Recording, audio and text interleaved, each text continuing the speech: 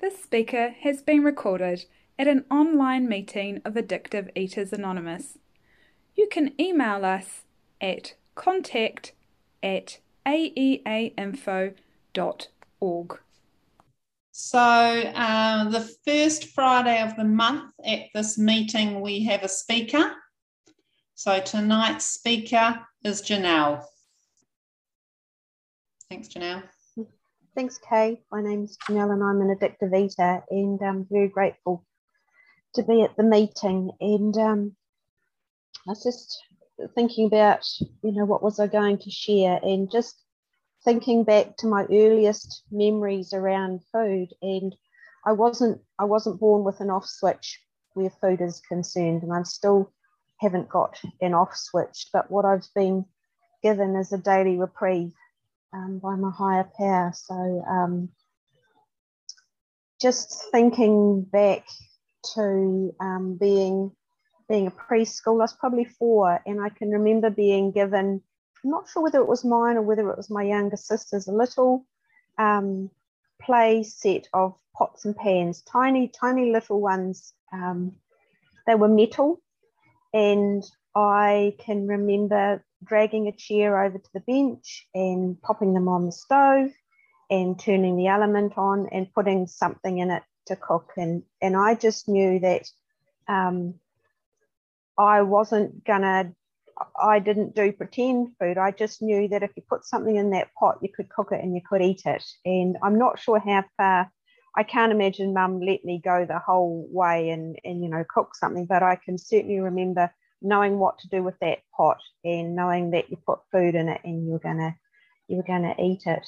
And my other memory about that time is we were given orange flavored vitamin C tablets and fluoride tablets, because the water wasn't fluoridated in Timaru, and climbing up to the top cupboard, because they're in the top cupboard because you don't want your children to get them. But I got the chair and got into the top cupboard and ate, I'm not sure how many of the fluoride tablets. They were ghastly. They were horrible things, but I ate them. And the vitamin C tablets, I ate them as well. So that was the end of the vitamin C and the fluoride for the whole family, because Mum just stopped getting them after that. So I just always was food focused. And I can remember primary school with my friend sneaking sugar from the kitchen and going down and getting rhubarb stems and going behind the garage and dipping the rhubarb, breaking the end off the rhubarb, dipping it in the sugar and eating that. So just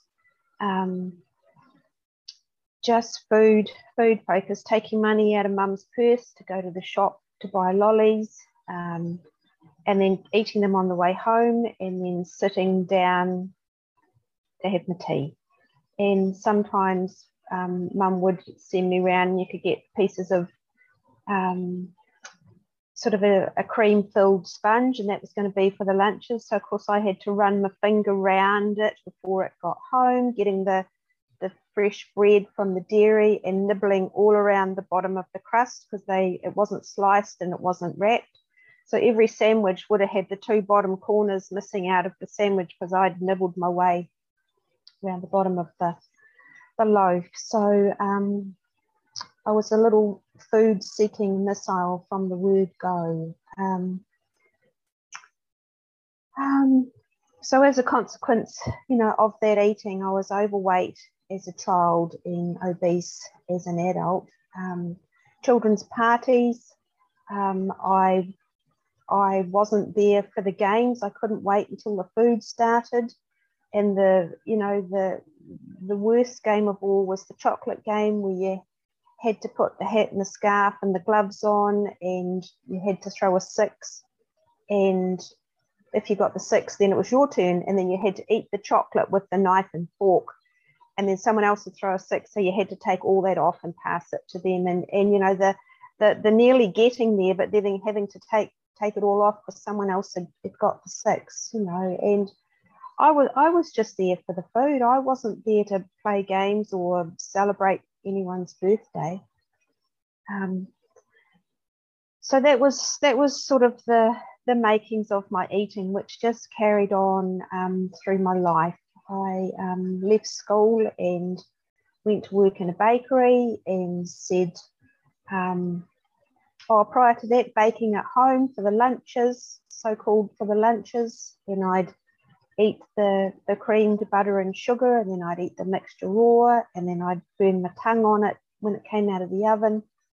And then later on, when I had my own home and I was baking, I generally had to make a double mixture, because by the time I'd eaten it in all forms, there needed to be a double mixture for there to be enough for anyone else to eat. So got a job in a bakery, and I said to myself, I'm not going to eat anything. I'm not going to eat anything from anywhere. So that lasted till probably a day and a half, and was my job to ice the slices and the biscuits and the cakes and things. And I justified my eating that when there was a big slice and you had to trim the crusts off it, that eating those trimmings wasn't eating, because I was just eating the crusts, and that wasn't eating. And if I ate savouries out of the cooler that were cold, well, that wasn't eating, because they were cold savouries, they weren't hot savouries, so that wasn't a savoury.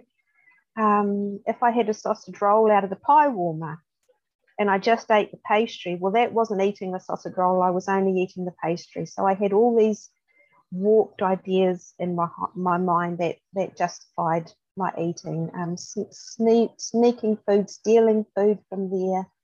I could walk with a tray of apple shortcake from my bench out to the shop, which was about 4 meters, and in the bit where you went through the curtain, I could inhale a piece of apple slice and swallow it without chewing, and then carry on my way out. And you know, that was the little blind spot that I knew no one could see me. So just you know, I was my whole life I was either eating food or thinking about what I was going to eat next. And as a consequence of that eating, as I said, you know, I was obese as an adult, and thought from my mid-teens that when I'm a normal size, I won't want to eat all the time. I'll be fixed, and I'll suddenly know how to do life, because I didn't know how you did life. I felt like I was born without the instruction manual. And I'd know how you had a boyfriend, because I didn't know how you did that. And I'd know what job I wanted to do. And I'd know how to have friends, because I didn't know how you had friends. Life sort of happened over there, just out of reach. It was somewhere over there and I was over here. And it was like there was a wall between me and life happening. And I just knew miraculously, well, I thought that would miraculously all sort itself out when I was a normal size. And I can remember in primary school as a 10-year-old thinking, well, when I got to intermediate, which is sort of, I don't know, middle school, when I got to intermediate, life would be better. And then life at intermediate wasn't any better.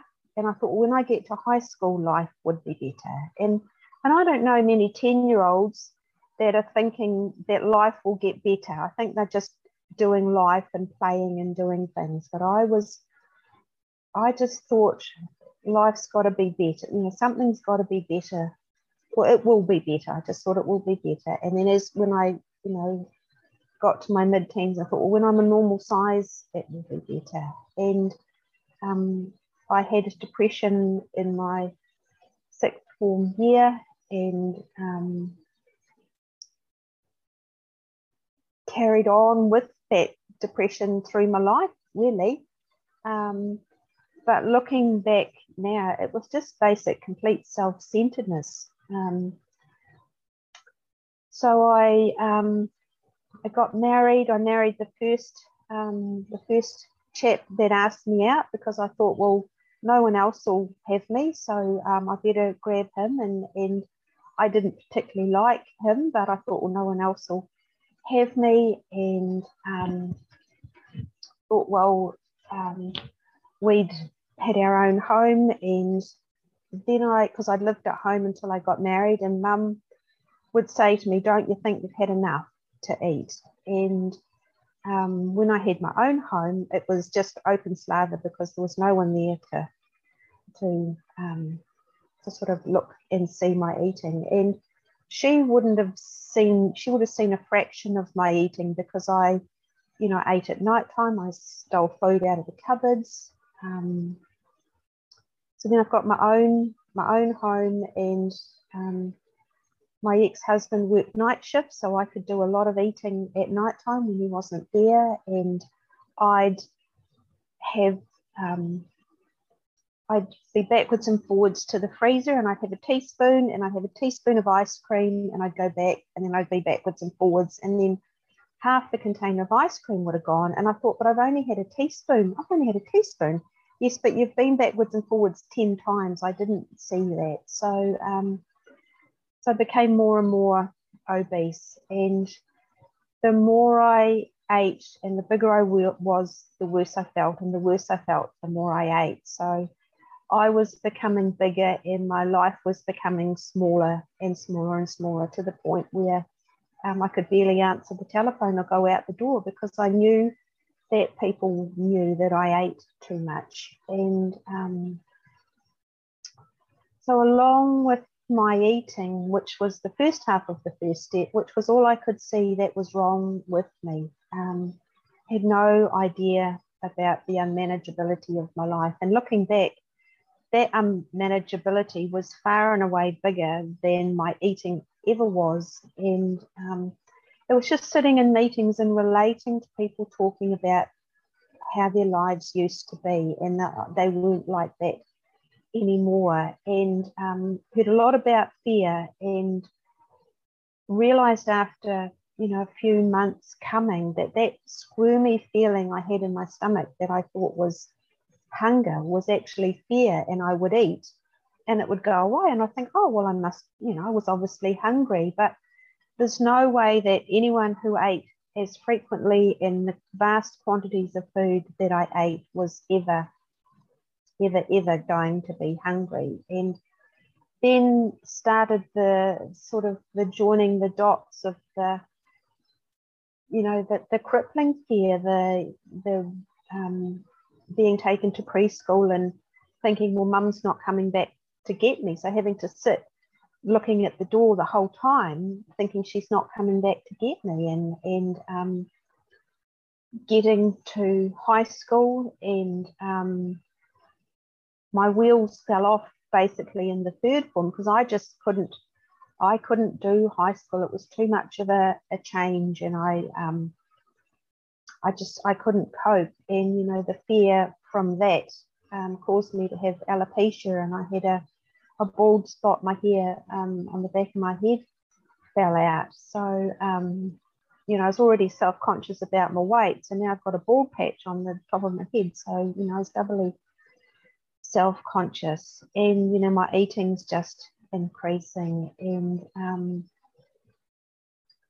so along with that, there's the depression, the anxiety, the hopelessness and despair, really, which had always been in my life. And what got me to the program was at 32 going to a diet club and losing weight and getting to a normal size, and people saying, gosh, you look wonderful, you must feel great. And I felt no different on the inside, and I knew then in my heart of hearts that whatever was wrong with me, a diet wasn't the answer to what was wrong with me. And I walked around for about a fortnight saying, well, what is the answer? And I believe that my higher power heard, and found a library, a display of information at a local library, and picked a 15 questions pamphlet up and ticked 14 out of 15 of those, and took it home and showed my ex-husband and said, and he said, I said, oh, do you think this sounds like me? And he says, oh, no, you're not that bad, because no one saw the amount of food that I needed to eat. It was all done in secret. And So I rang the number and went and spoke to someone, or she spoke to me and invited me to a meeting, which I came to. And here for the first time were the people who were like me, because I thought I was the only one in the world who ate the way I ate. And, you know, I'd been to the doctor, I'd tried diets, but, you know, by morning tea, I couldn't hold on any longer. I couldn't hold the dam back, and tried diet pills from the doctor, which I loved, and I knew that I'd better not go back and get any more of those diet pills. Hadn't done counselling or therapy because I couldn't tell anyone about my eating and the way I ate and the way I felt about myself, the self-hatred and the self-loathing.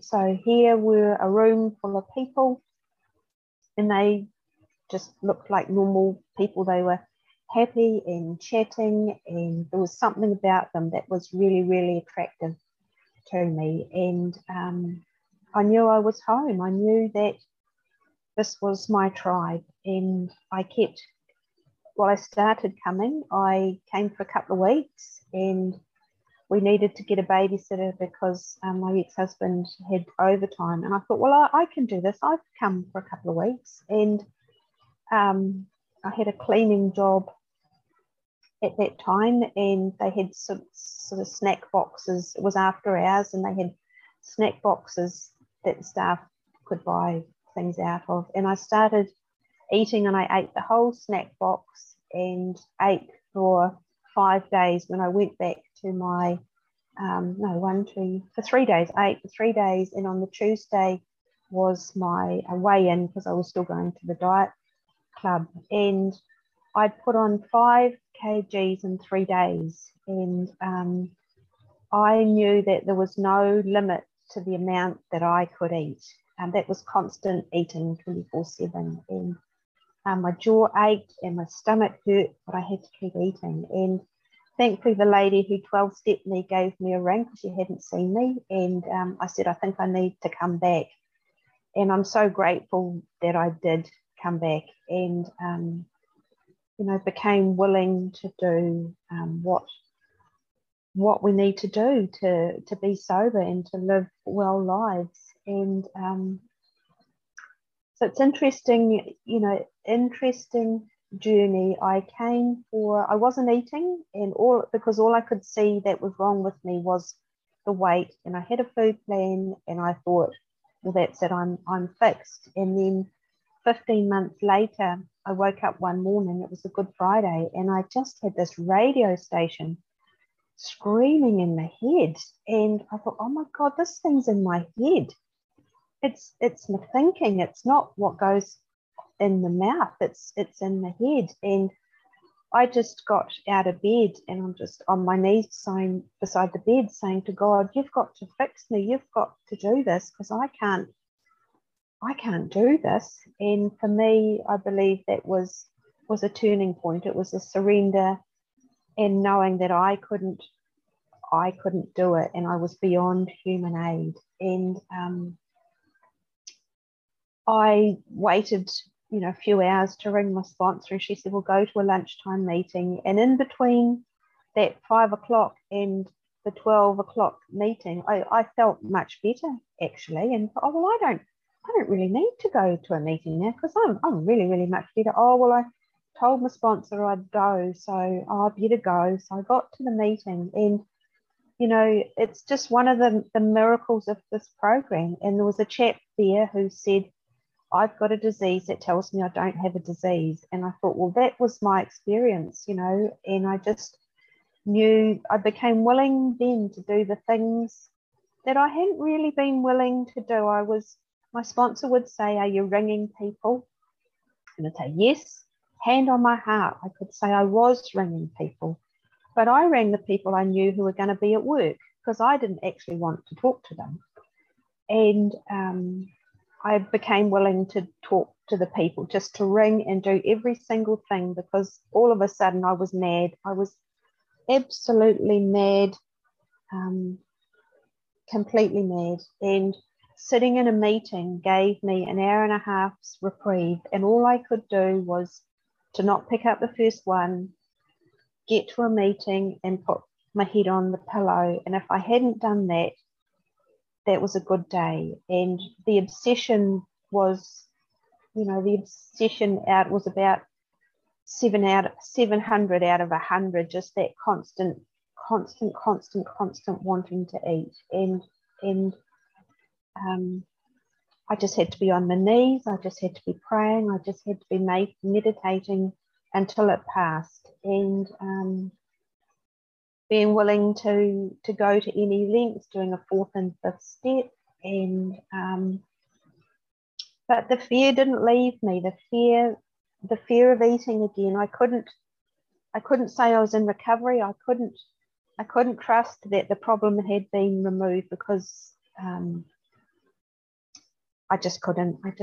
So that led me 8 years into recovery to trying to end my life. I couldn't do the 3rd step is what the problem was. I couldn't hand the will in my life over to the care of God because I thought I had to be 310, do everything 310% perfectly or I was going to eat. And so as a consequence of that, thankfully I wasn't successful. And I spent time in a psychiatric hospital, and the day that I went there, so here was someone whose biggest fear was that the problem hadn't been removed and they were going to eat again. So it was a Friday and I got taken there about lunchtime and showed to my room and heard someone say, "Oh good, it's fish and chips for tea."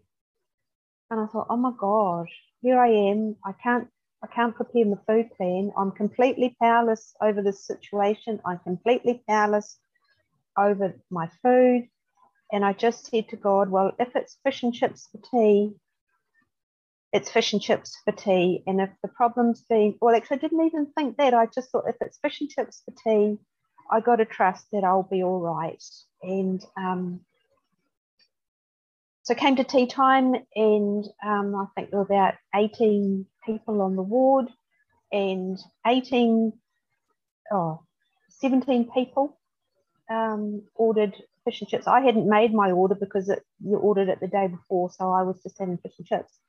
And then a vegetarian meal came that nobody had ordered. No one on that ward ordered a vegetarian meal. So I had a vegetarian meal, which was closer to my food plan than fish and chips were. And then I just had that knowing from that moment that whatever happened to me, it was going to be all right. Because I certainly hadn't ordered that vegetarian meal, but it arrived. And, I was looked after, I've been looked after from that time on. So that was the beginning of the trust and the faith when I was in a situation that I could only pray over and develop that knowing that whatever happened, it was going to be all right. So, and it's ironic that the things I worried about when I was eating, crippled by what would happen and what if this happened and what if that happened and then, what's going to happen to me. Far, far worse things have happened in recovery than ever happened when I was eating. And I've been looked after, and my children, I left my marriage, and my children, they were 15 and 18. They wouldn't speak to me, and I didn't see them or talk to them for 8 months, and I knew I couldn't fix that either. I could not, if I was going to get in there and try and fix that relationship with them, I just knew I would make it worse. I just had to leave it. And I saw them on Christmas Day. They came to my parents' house Christmas Day, and then shortly, a few days later, they came to my flat. And from then on, we've developed a loving, a loving parent, child. They're men now, but I've got a lovely relationship with them, and I just knew that was something I couldn't fix either. And and to all intents and purposes today, I've got what looks like a very, very normal life, which starts with getting out of bed, having the breakfast, cleaning the teeth, getting dressed. Well, that certainly never happened when I was, when I was in the food. I wasn't able to do my job. I'd turn up right on time and I'd leave a few minutes early. I wouldn't work. I'd think, well, my attitude was, well, you're jolly lucky to have me. Don't expect me to work. You're lucky I've turned up. So, that's not my attitude today either. And I can be a mother and a nana and a sister. I couldn't be a sister. I felt like I was an only child. I've got 2 younger sisters. I can support my parents who are aging, who are, thrilled to see me. I can be in a loving relationship today. Think of other people, and I guess that's a really big thing, because I was just crippled by self. My attitude was, I never asked to be born. It's all mum's fault because I never asked to be born. So that gave me the chip on my shoulder, which allowed me to do what I wanted. And to know that today I've got a fellowship that I belong to and belong in, and the fellowship is my kin, and through hearing other people's recovery and seeing their recovery, I've learned how to do life, and having a higher power today who does for me what I can't do for myself, because I'm still a food addict, but I'm given a daily reprieve, and that higher power hasn't let me down yet. And sometimes things, there's transitions and there's new things happen, and a bit unsure how all this is gonna go, but I just basically do the next thing in front of me, because I'm not running my life. I've got my belief that my higher power wants what's best for me, and develop that conscious contact through meditation and prayer, and the comfort, that brings in the stability of having that faith that, I don't have to, I'm not the one flying the plane today. I'm the one down the back serving the drinks, and I let God fly the plane. And, my best efforts at running my life got me here. That's how good I am, at running my life, and, grateful for sponsorship, that there's someone who I can run things past and has got my best interests at heart. And it's not always what I want to hear, but it's what I need to hear. And, I haven't been put wrong thus far. And, I just know that if I do tomorrow what I've done today, that I'll have another sober day, and life continues to get better. It was,